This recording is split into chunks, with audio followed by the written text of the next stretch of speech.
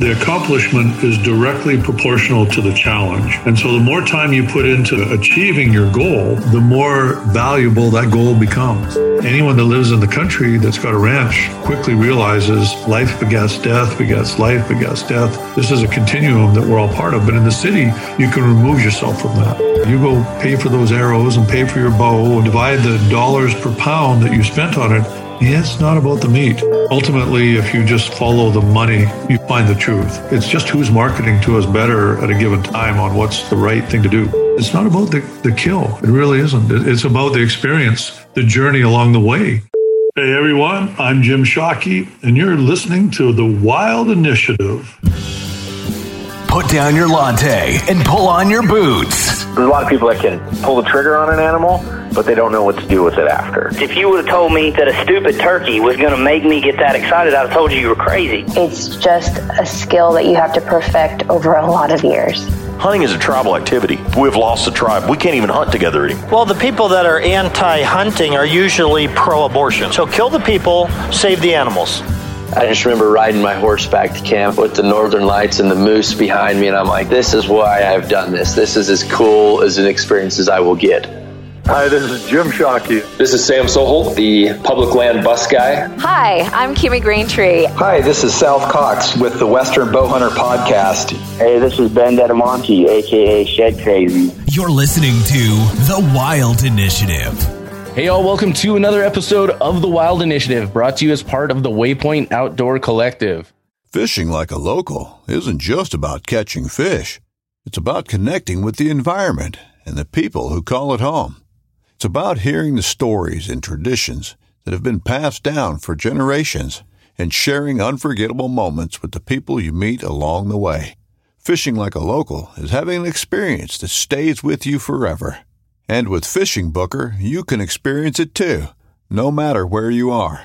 Discover your next adventure on Fishing Booker. This upcoming concert season will be all about the boots, and Tecovas is your stop for the best in Western style.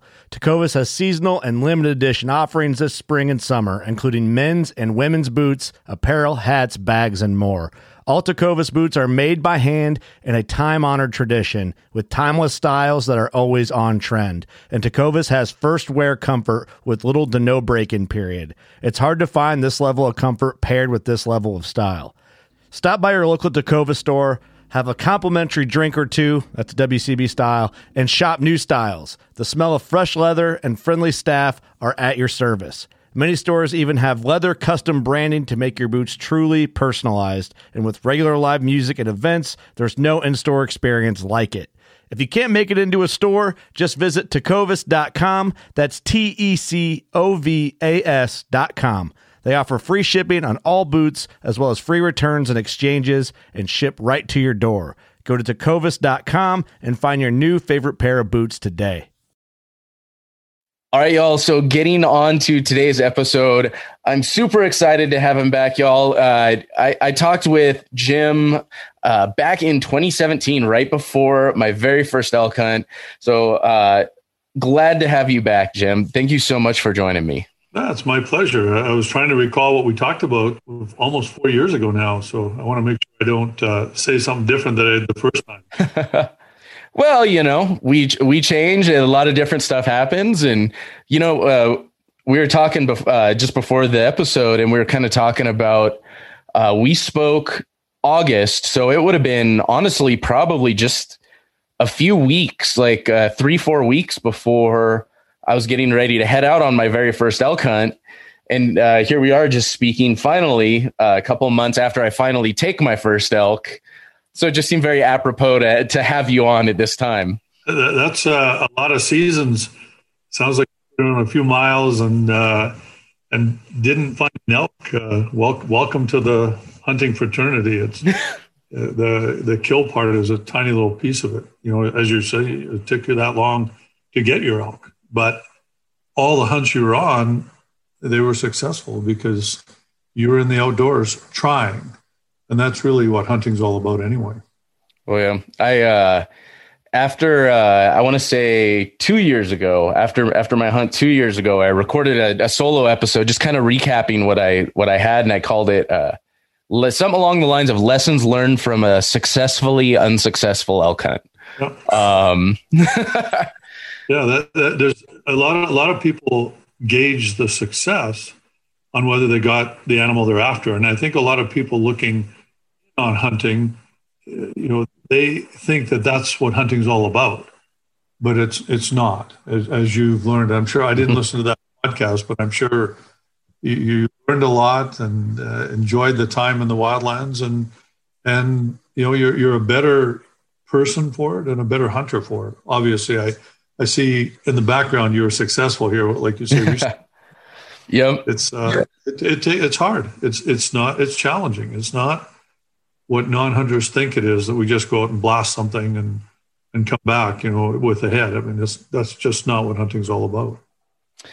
It's it kind of blows me away, thinking it seems like it hasn't been that long, but then it also kind of seems like a lifetime ago, just from how much has changed and how much I've learned since then. And, it took me 4 seasons to get my elk.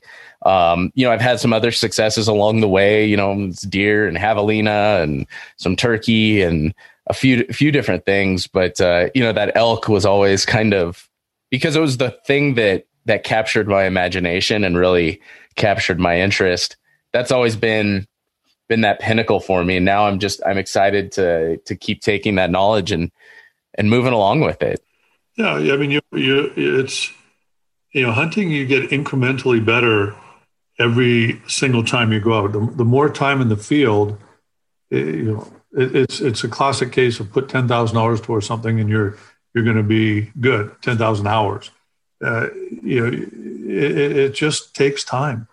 And, now at the stage I'm at, I don't really care whether I get anything or not. I think, it starts when I was young with the what I got, that I focus on that, the what I got. I had to try and get something that I set my goal for. It was the what.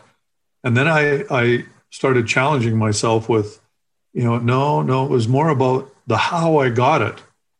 So now it was muzzleloader or archery. I was going to, make it more difficult. It had to be a perfect shot. It had to be within X amount of, the how became far more important. And now, at the stage I'm at, it's more about the why I hunt. So the what I get and the how I do it is not as important for me anymore as the why am I doing this. And again, that took me half a century, 50 years to figure that out, from my first deer to now.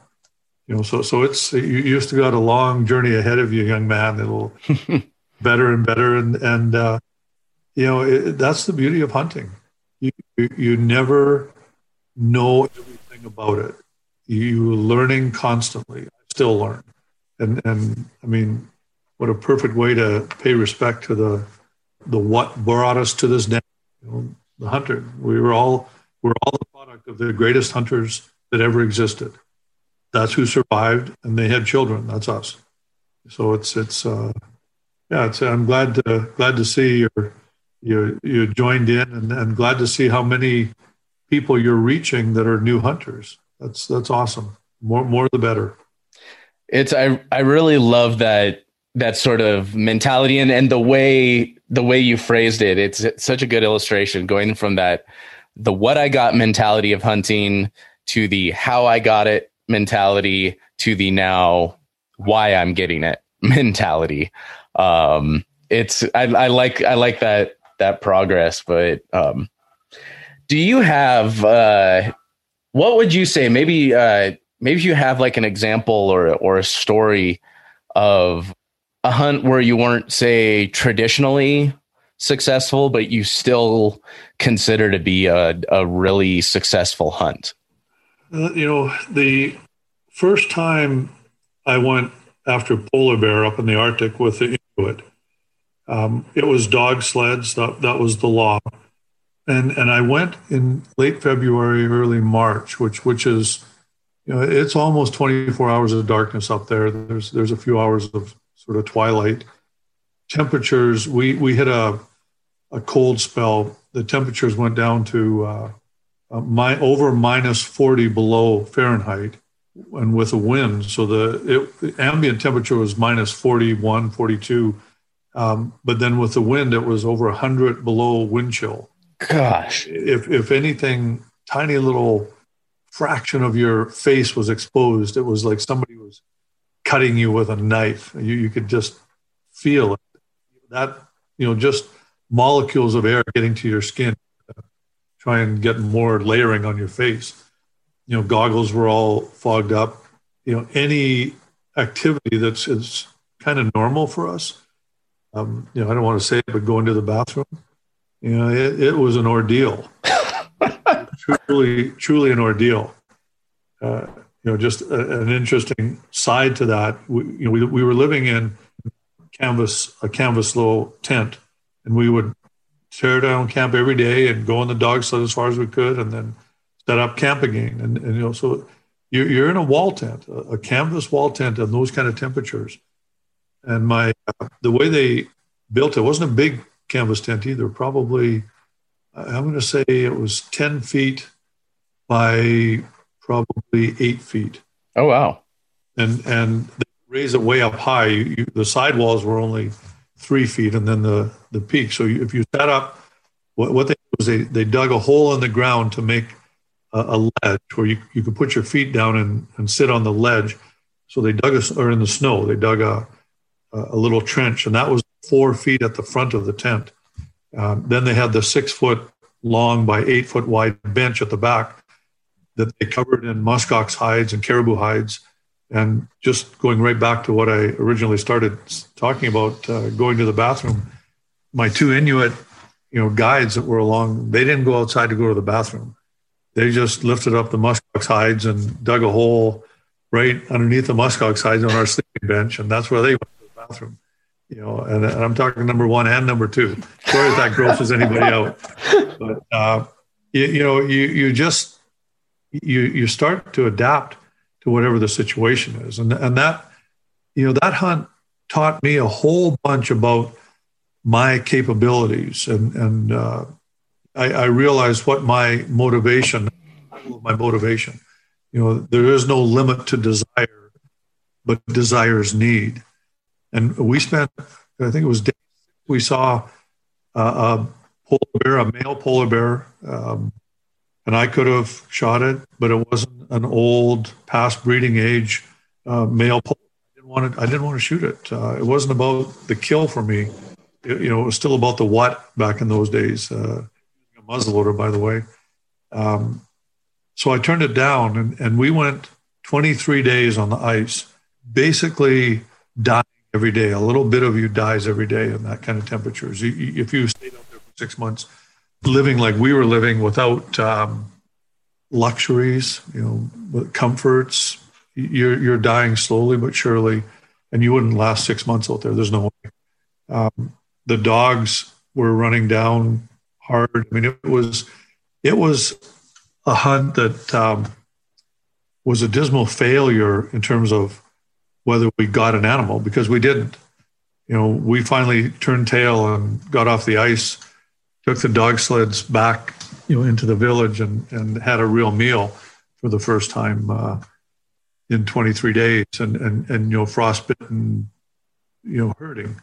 And, there's a hunt that was, as I said, a dismal failure in terms of getting an animal, but a huge success in the realization of what I was capable of personally, in the beauty of that harsh wilderness, the pure starkness of that land. It is a humbling experience that, when you factor in everything that all together, it was a huge success as a hunt. I mean, it's not about the kill. It really isn't. It's about the experience, the journey along the way, and what you take away from it in the end as a human being, not necessarily as a hunter. So that to me was one of the greatest hunts I've ever been on, and we didn't get anything, nothing. I wish We would have been eating like kings. Polar bear, by the way, is excellent eating. It's a staple up there with the Inuit. So it would have been nice to get something that we could have fresh meat, but it wasn't to be. And I've never regretted those 23 days. Now, the next time I went back, I'd been beat up so bad the first time that I was filled with trepidation the next time I went back, just going, my goodness, I'm going to have to go back into this, storm, this blizzard, and try and survive it. But I, was a little smarter. I went later in May, so temperatures were much nicer. The coldest it got was about 19 below. So that was balmy compared to what 40 below is a big difference from 20 below. And then we had warm days where it was actually melting, and there was sunlight. So that was one of the most unsuccessful hunts that I've ever been on. I think one of the interesting things about those, quote unquote, unsuccessful hunts is I feel like you remember more of the hunt itself sometimes. So often, and it's not always the case, but so often on a successful hunt, unless there was some real extreme hardship, the experience of the hunt can often be overshadowed by the kill and the pack out, versus those unsuccessful hunts. You really remember so much of every detail of what you did during those days and what you went through in the land and the wildlife you saw and all of that. I think because you don't have that kind of moment of the kill that can often overshadow a lot of other things during the hunt. Yeah, I agree. I mean, also, the accomplishment is directly proportional to the challenge. And so the more time you put into to achieving your goal, the more valuable that goal becomes. So, it all adds up. I mean, it's a summation of all your experiences on those, unsuccessful trips that make that out behind you such an important part of who you are as a hunter. If you would have gone out the first day and it walked up and you got it, I mean, my age now, I'll take those kind of hunts because I've been on, I've learned enough. I'm good. I'm good on it. So I'm happy if the culmination of the hunt, getting the animal is on the first day. It doesn't bother me a bit anymore. But like I say, the more time you put into it, the more it means when you actually succeed and get that animal, achieve your goal, the accomplishment is greater.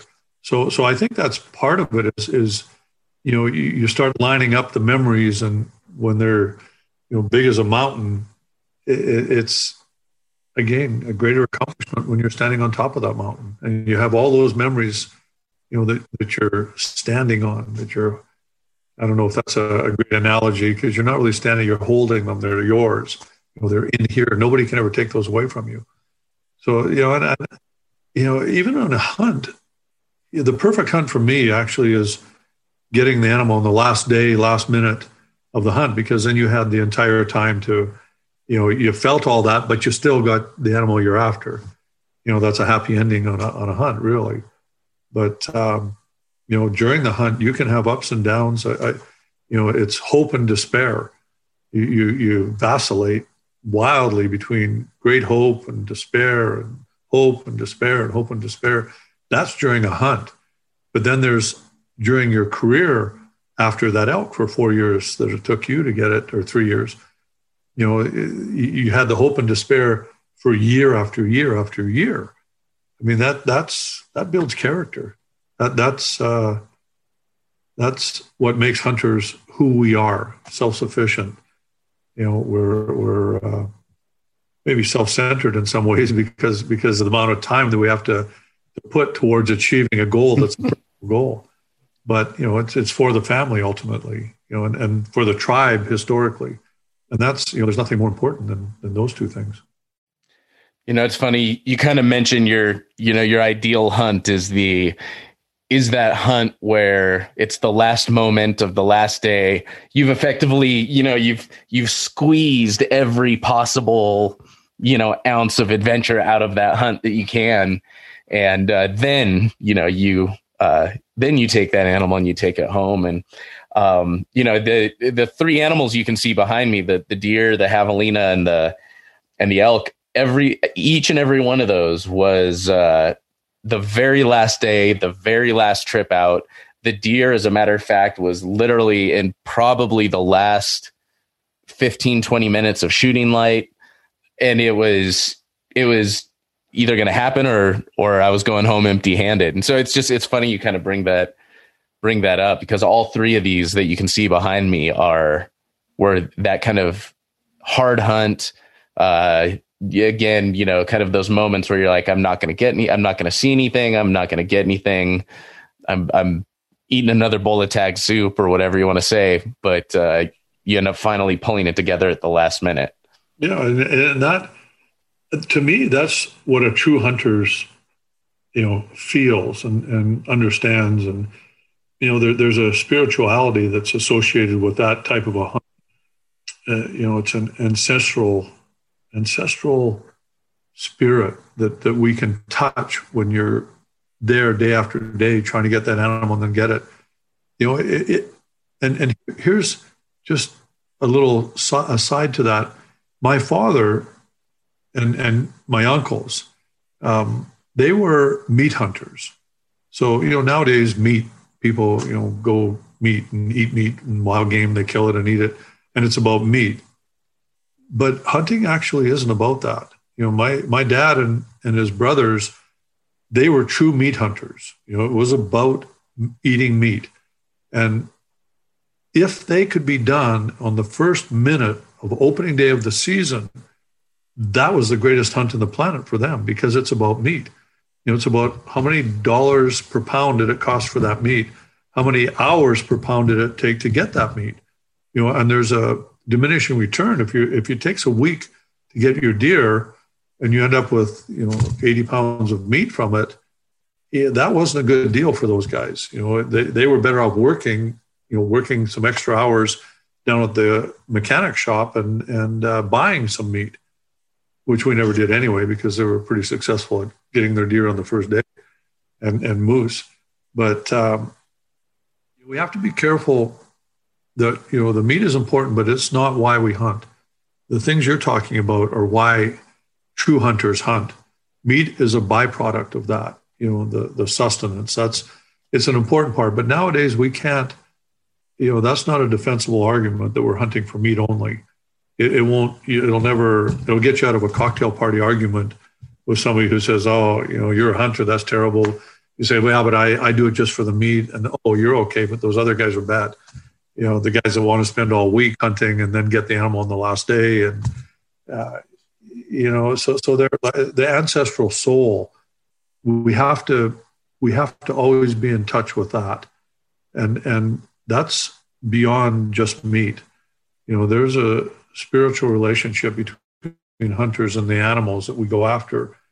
There's a stewardship that's our responsibility to look after them. Conservation, that's what we do. And so that all goes far beyond just looking at those animals as hamburgers running across the field, like my dad and my uncles did. And, we have the luxury of doing it this way now. They didn't have the luxury. Dad, if we didn't get a moose in the fall, we didn't eat meat. We didn't go buy a cow. I didn't even know you could buy a cow. In high school, it was macaroni if Dad didn't get his moose. So we have to be careful nowadays that we're not sliding too far into denigrating these animals to the level of just being a hamburger. It's not. They're not. That's a kindred spirit. That's, without that animal, we can't be who we are. And like I say, we have the luxury of being in touch with our ancestral soul, and it's very important that we do that. Which means spending time in the outdoors, getting that animal on the last day, or not getting the animal for 3 years. That's not a bad thing. That's actually, more tuned in to what hunting's all about than going and getting the animal and butchering it up and eating it the same day. And again, it depends on the motivation, what somebody's motivation is. Well, and I think you're right. It's such a it's such I don't want to have this discussion and argument kind of an answer. It's the getting out of the argument at the cocktail party answer. It's like, because what's the first thing anybody that doesn't hunt, what's the first thing they ask you the second they find out you're a hunter? It's something along the lines of, oh, are you a trophy hunter or are you a meat hunter? I mean, every dang time it's almost guaranteed to be the first question you ask. And unless you're prepared to be I always, before I answer, I say, well, how long do you have? Well, but that's good. You're actually taking on that challenge of educating them, as opposed to running away from the argument, running away from the conflict. We can't keep running away, so what you're doing by, saying, okay, I have the time. If you have the time, let's talk about it. They invariably, unless they're ideologues that have spent a lot of time hating on hunters and, animal rightists, most people are pretty open-minded when it comes to the hunting. If you'll sit there and talk to them about conservation and the efforts that hunters make, and how, we're looking for the oldest animals beyond breeding age, and how all wild animal populations are managed nowadays around the world and have to be. And if we manage them by social mores, the urban view of wildlife, socially acceptable to do this or do that, and that's what determines, as opposed to biology, how you manage the wildlife. I mean, it's doomed to have unintended consequences. You ban grizzly bear hunting because it's socially unacceptable, not because there's not enough grizzly bears. There's plenty of grizzly bears. You ban it because the urban voters say we don't want it. Well, that's great, but what about all the elk and the moose and the caribou that are now, in dire straits because there's too many grizzly bears killing their fawns and their calves in the spring? You can't manage that way. So you have to take. It's not a fight. You have to educate. It's every hunter's responsibility at that cocktail party to stand up and say, no, it's not about meat. I realize that's what you think as here at this cocktail party. That's what you've read in the popular press, but and trophy hunting's bad. But let's discuss that, because really, if it's about meat, by the time you go pay for those arrows and pay for your bow and pay for the gas, and how many years? 3 years to get that elk, and divide the dollars per pound that you spent on it. Yeah, it's not about the meat. It's not efficient. And we've known that. That's why we turned agrarian 10,000 years ago. We were always before that hunter-gatherers, but then we figured out, that's a tough way to make a living. It's easier to sit here sedentary and grow plants and then domesticate aurochs and turn them into cows eventually. So yeah, we all have a responsibility to face that challenge and to educate people that are not hunters and explain to them what the reality is. It's not so simple as trophy versus meat hunter. You can't tell me you're a meat hunter if you're going down to Mexico to hunt Coues deer. I'm sorry. And that's why I say it's not defensible in the long run. Someone's going to call us out on that eventually. And, then what do you say? You've already given the high ground up. You have to take the time and educate people about what hunting is all about. If you're a hunter, that comes along with being a hunter. That's your responsibility. Yeah. And I think that's key right there. Is it is a responsibility. It is something that comes with the territory.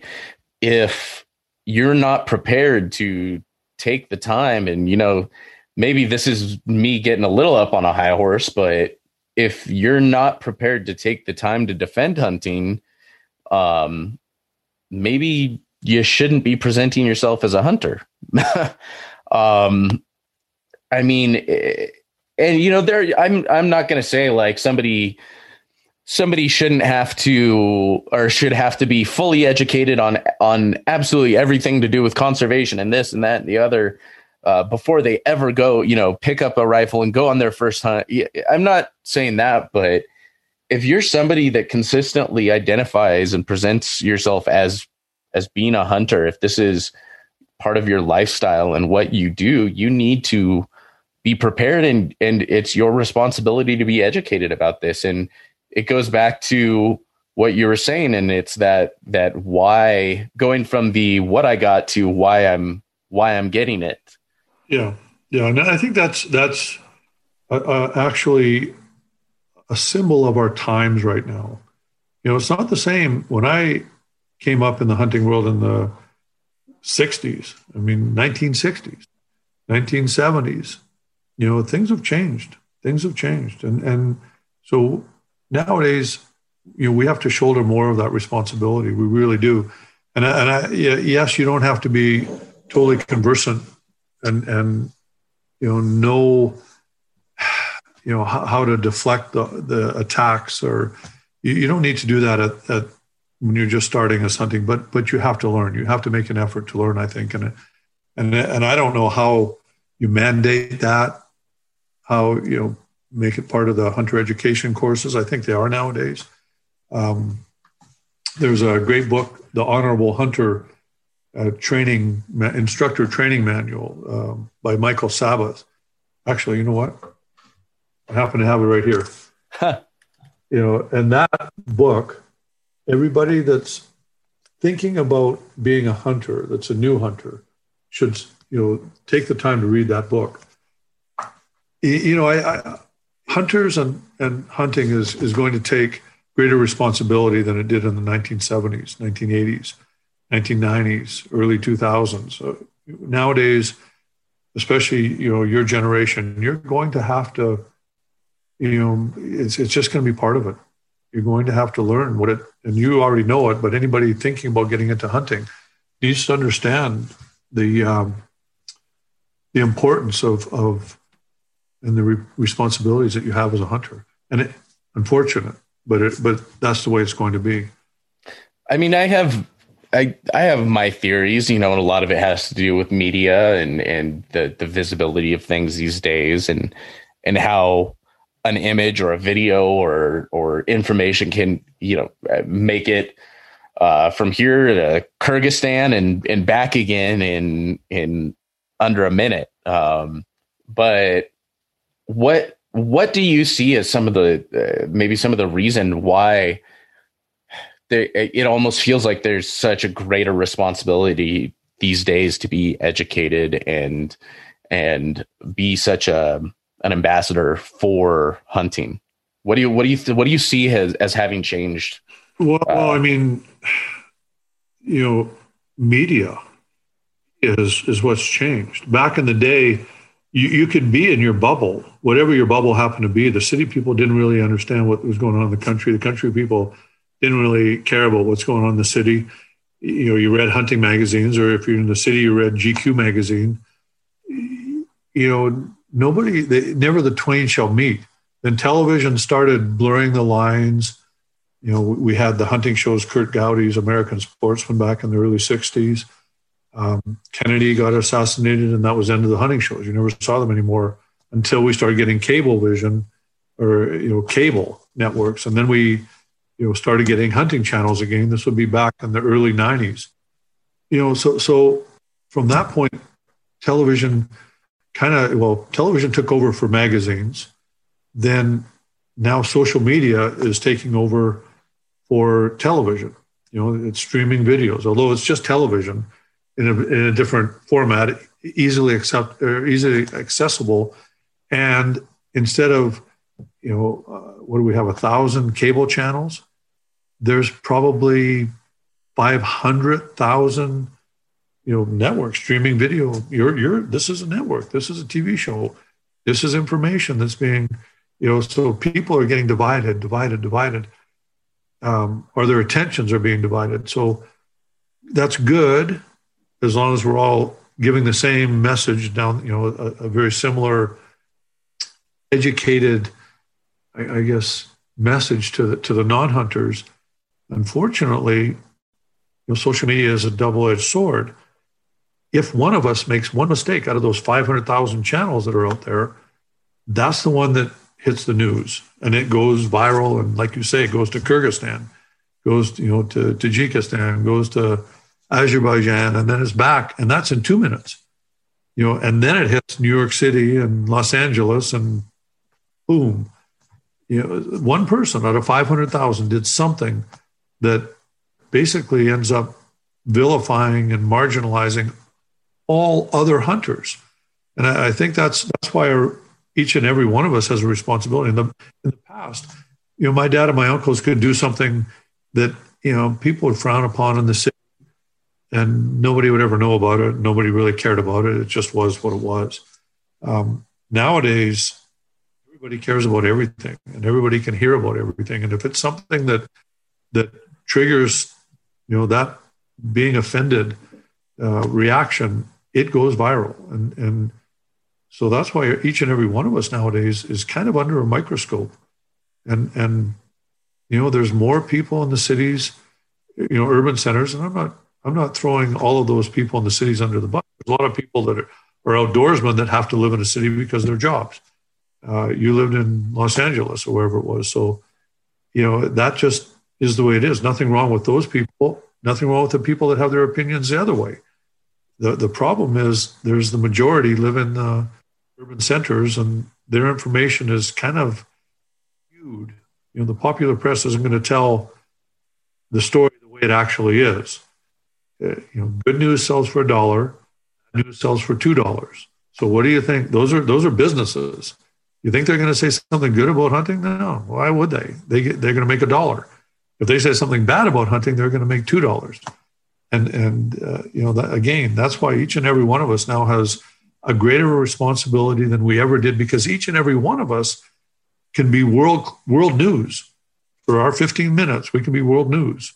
Any one of us. We just do something dumb and post it, put it on camera. It goes viral, and that paints all of us.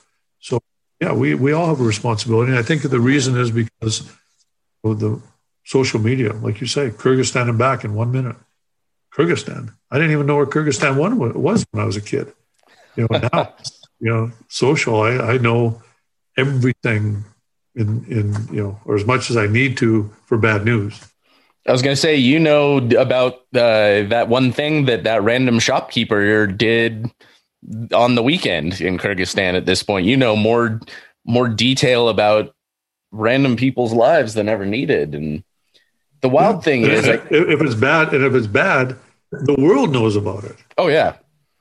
And the wild thing is, and I think why we have to be so careful is that it doesn't even have to be necessarily something stupid or wrong. So often it can be stuff that just is not necessarily wrong or stupid, but can be misconstrued without all the information or the story. Or I was just thinking, kind of a wild thing. Down in Texas, I was hunting a friend's ranch for an event, and it was like a new hunters training event, which actually is a fantastic program. They talk a lot about kind of what we're touching on here. But I was down at this ranch, and because a lot of these exotics are used to being in very specific climates, when they come to a place like Texas that doesn't have that, generally have those extreme weather variations, those animals are a lot of the time are pregnant whole season. Like they're dropping babies and pregnant again 10 minutes later. And so when you're hunting at this event, we were hunting does, we were hunting ewes, we were hunting female animals. Well, we went and harvested, and some of those animals were pregnant. And it was, for a lot of the people at the event, that was kind of a shocking thing. But could you imagine if I went and posted, like, it's a normal thing. It's not an unethical thing. These are not animals that are in danger. They're not endangered species. They're ethical, quick kills.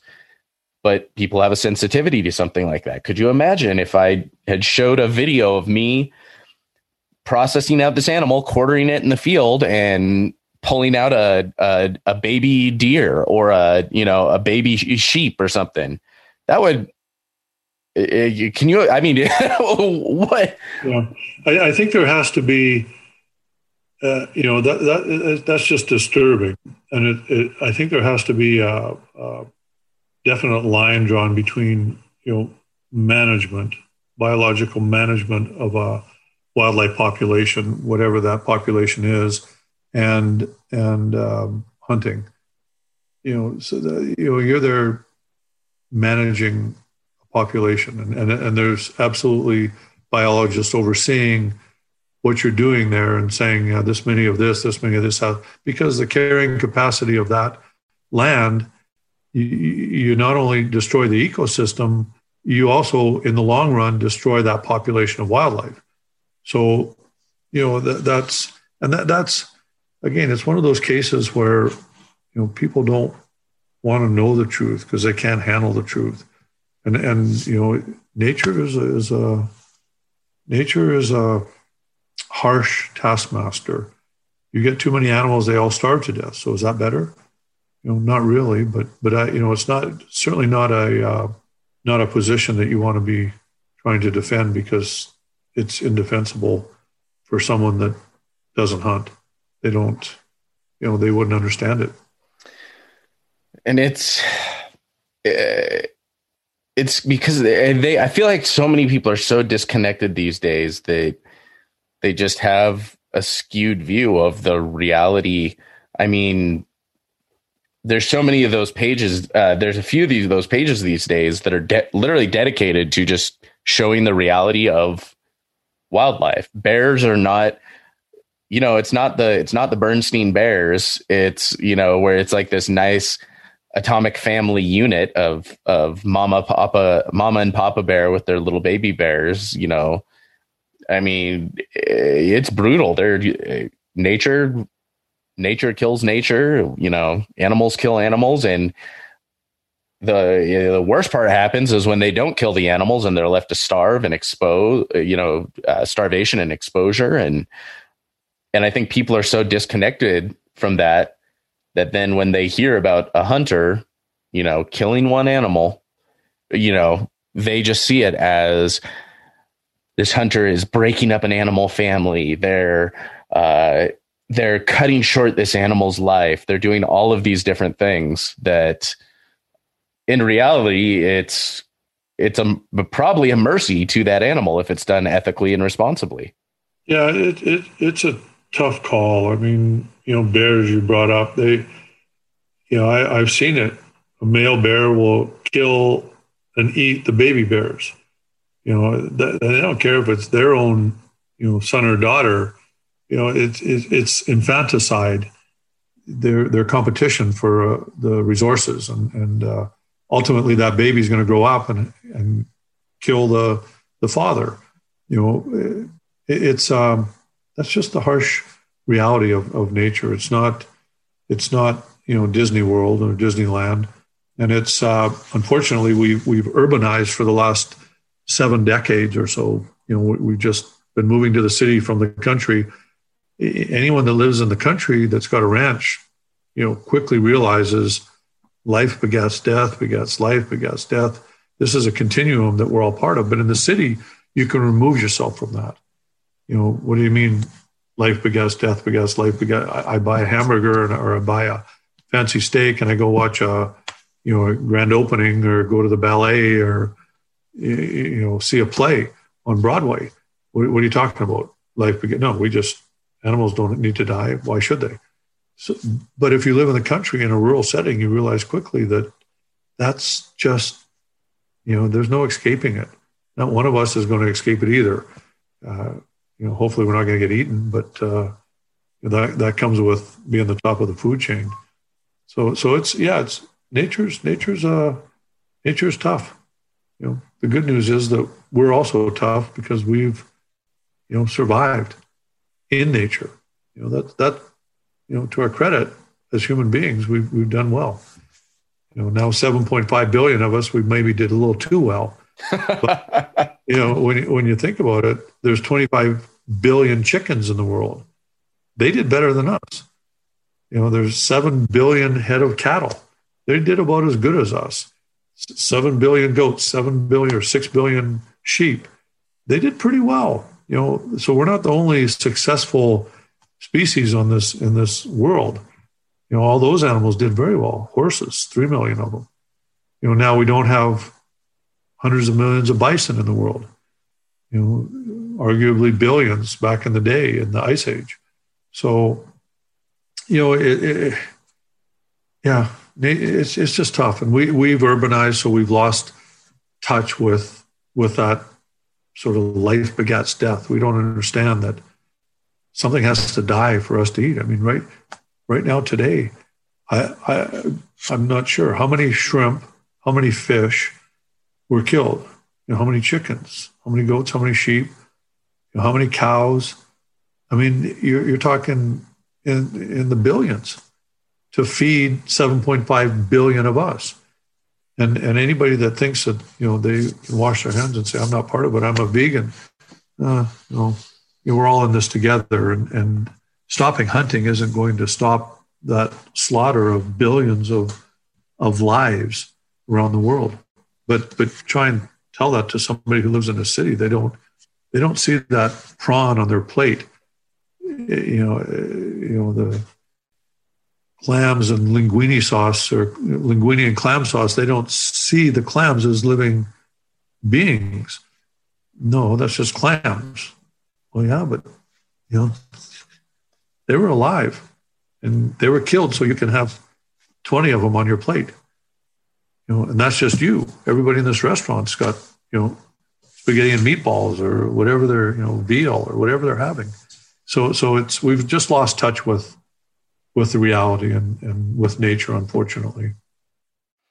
It brings up actually something we talked about on the, as you're saying this, a quote from that first podcast we did together came to me. And I remember you saying, we were discussing that even these, vegans, they're having to destroy how many acres of land for wildlife in order to plant those fields of soy and tofu and all of that. The quote was something along the lines of, those fields of tofu kill just as much wildlife as hunters. And it's you don't think about that. They like to think, okay, they're saving the animals, yet their entire lifestyle is dependent on destroying those animals' habitat. You take away an animal's home, it dies. It's gone. That habitat is gone. I mean, that's the beauty of hunting. It gives value to the wildlife, more value to the wildlife than an acre of soybeans. So you buy back an acre of land for wildlife. That's what hunters do. And they don't, but like I say, when you're removed from that, it's counterintuitive. They don't say, well, you're killing the animal. How can that help? You're doing it for your self-edification. Well, yeah, no, actually, the question should be to those people, why don't you hunt? Not why do we hunt? Why don't you hunt? Because if you did, we would have more wildlife habitat. We'd have more wildlife. Another biofuels. I was on the Sesi Islands in Uganda, and beautiful jungle habitat, wildlife for Sitatunga, Sesi Island Sitatunga, and all kinds of smaller wildlife species.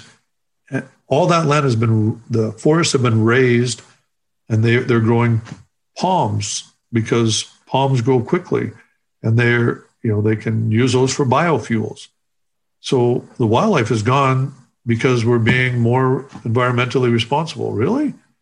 It's just, like I say, there's unintended consequences. What's the cost of doing some of the things we're doing, of being a vegan? What's the cost? If you truly admit what the cost is, you're responsible for those wildlife. Only you didn't conserve the wildlife, you killed them off. You're not preserving or conserving wildlife by being a vegan. You're just going like this with the responsibility for the demise of the wildlife. It's not me. Well, yeah, it is you. When you drive a car, that takes paved roads. That was all wildlife habitat. And they have to shave down the sides of the road so there's nothing can live on there either. And that's you just as much as me. We're all responsible. We can't go like this anymore. Every one of us is responsible for the situation we're in this world. There's 7.5 billion of us. It's not anybody's fault. There's just a lot of us here on this planet. I think so much of the problem is no one wants to look deeper at their lifestyle, whatever it is. They want to take a look at the immediate effects. Okay, this is the effect, the one step away. They don't want to look 6 or 7 steps back, 6 or 7 points back into what their lifestyle or their actions or whatever it is actually costing. Whether that's, like you said, biofuels. Oh, well, we're not using this. We're using biofuels, so therefore we're being environmentally sound. Or like even things like wind power. Okay, yeah, this is great. We're not using oil where the wind is powering everything. Well, yeah, but do you know how much oil it takes to transport just one of those turbine blades? And they have. Do you know how much oil it takes to have a dude in a helicopter sitting there spraying those things down to de-ice them so they can work again? People want to be lazy and not actually examine their what they're doing, and they want that easy win. They want to pat themselves on the back and go on with an easy life, not actually take the time to really examine their actions, I guess. Yeah, and that's human nature. Welcome to human beings. That's what we do. If there's an easy way, why not take that? It's a lot of work to sort out a solution to the fossil fuels.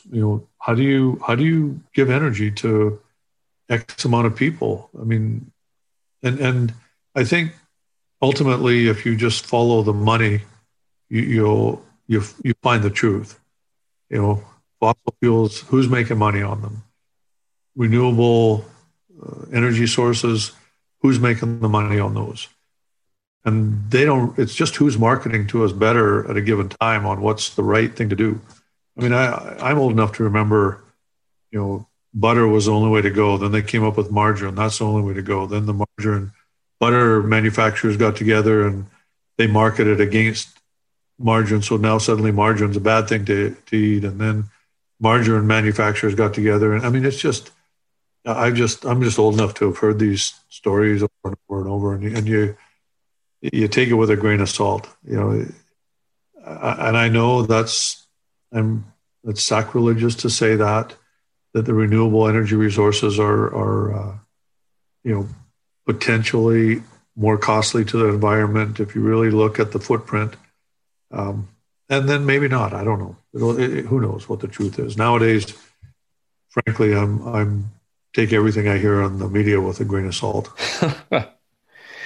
So, we have all these people with this disconnect from the wild that don't really want to examine things. And, we can sit down as individuals, like we said, and we can sit down and have those conversations with them. And that is going to make a huge difference. But I mean, do you see there being anything else we can do? Is there some sort of solution? Because, one-on-one conversations are great, but, there's only so many people that can do that. And let's face it, even if every, hunters are 3 to 5% of the population, even if everyone talked to 2 people, we'd still be woefully undermanned to get out this message. So what's the solution? How do we go about that?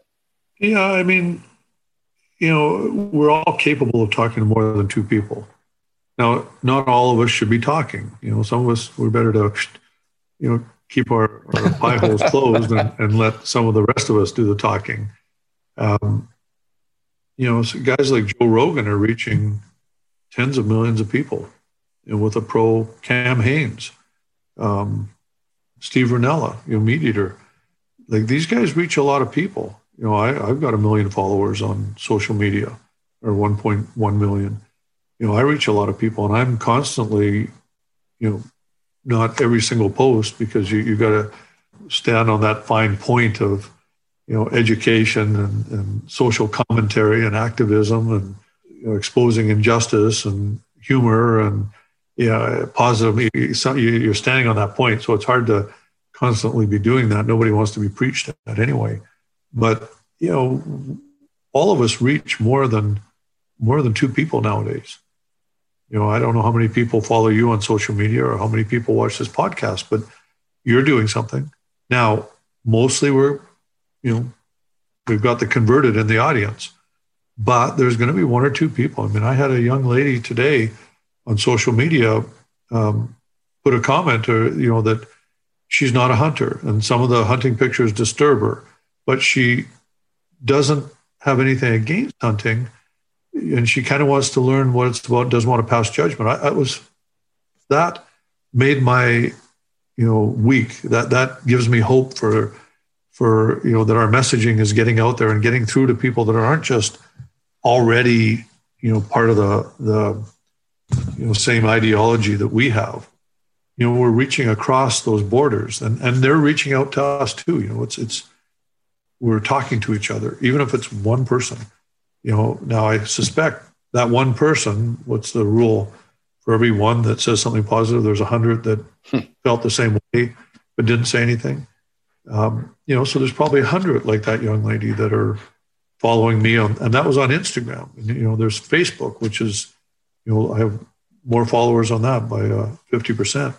So, we're doing what we can. Everybody just has to do their piece. And like I say, our reach nowadays with social media, it's a double-edged sword, because we're reaching everywhere. But, with a positive message, we don't reach as far, but we are reaching outside of our little world. And it's, it's the truth. The truth will ultimately prevail, regardless of the marketing and the propaganda and how much they marginalize us in the popular press. The truth will eventually come out. It's the truth. So, just keep telling the truth, and you'll be part of the solution. Awesome. Well, Jim, if folks wanted to follow along, find you online, where can they hunt you down? We're on. I think I'm on. I know I'm on Facebook and Instagram, on Twitter. You can certainly watch our television shows. I've got a new one called Shock Therapy on the Outdoor Channel. All of our old programming is on reruns on the Sportsman's Network and My Outdoors app. So, that streams around the world. You can go to our jimshockey.com and see what we're doing with our Hand-in-Man Museum of Natural History, Cultural Arts, and Conservation. I'm all over the place. You just have to just Google Jim Shockey. You'll find something. I was going to say, you can put Jim Shockey in just about any search bar and something will come up for sure. Yeah. I mean, not all positive, but we do our best, and I respect other people's opinions. So, the smart thing is not to hate other people for their opinions, even if they hate you for yours. And like I say, in the end, the truth will prevail. Well, Jim, I'm really grateful for you taking the time to hop on with me today. It was absolutely fantastic to catch up and talk for a bit about hunting. So thank you very much. Oh, it's my pleasure. A little serious today, but next time we'll just tell hunting stories. There we go. I'm looking forward to it. All right, y'all, that'll do it for this episode of The Wild Initiative. Huge thank you again to Jim for hopping on with me today. I really had an awesome time catching up with him, and it just felt like a really good follow-up to that first episode we did. If y'all have not listened to that episode, make sure you check it out. It's episode 31 of the podcast. You can find it at thewildinitiative.com/31. It's just kind of a fun juxtaposition to listen to that episode right before my very first hunt and then coming to where I'm at today and just the conversations I'm having. And again, really appreciative of Jim for hopping on. Make sure y'all check out the show notes page at thewildinitiative.com. Get links to everything we talked about in today's episode. But y'all, that'll do it for this week. Looking forward to next time. But until then, I hope this episode inspired you to get involved, get outdoors, and plan your initiative for the wild.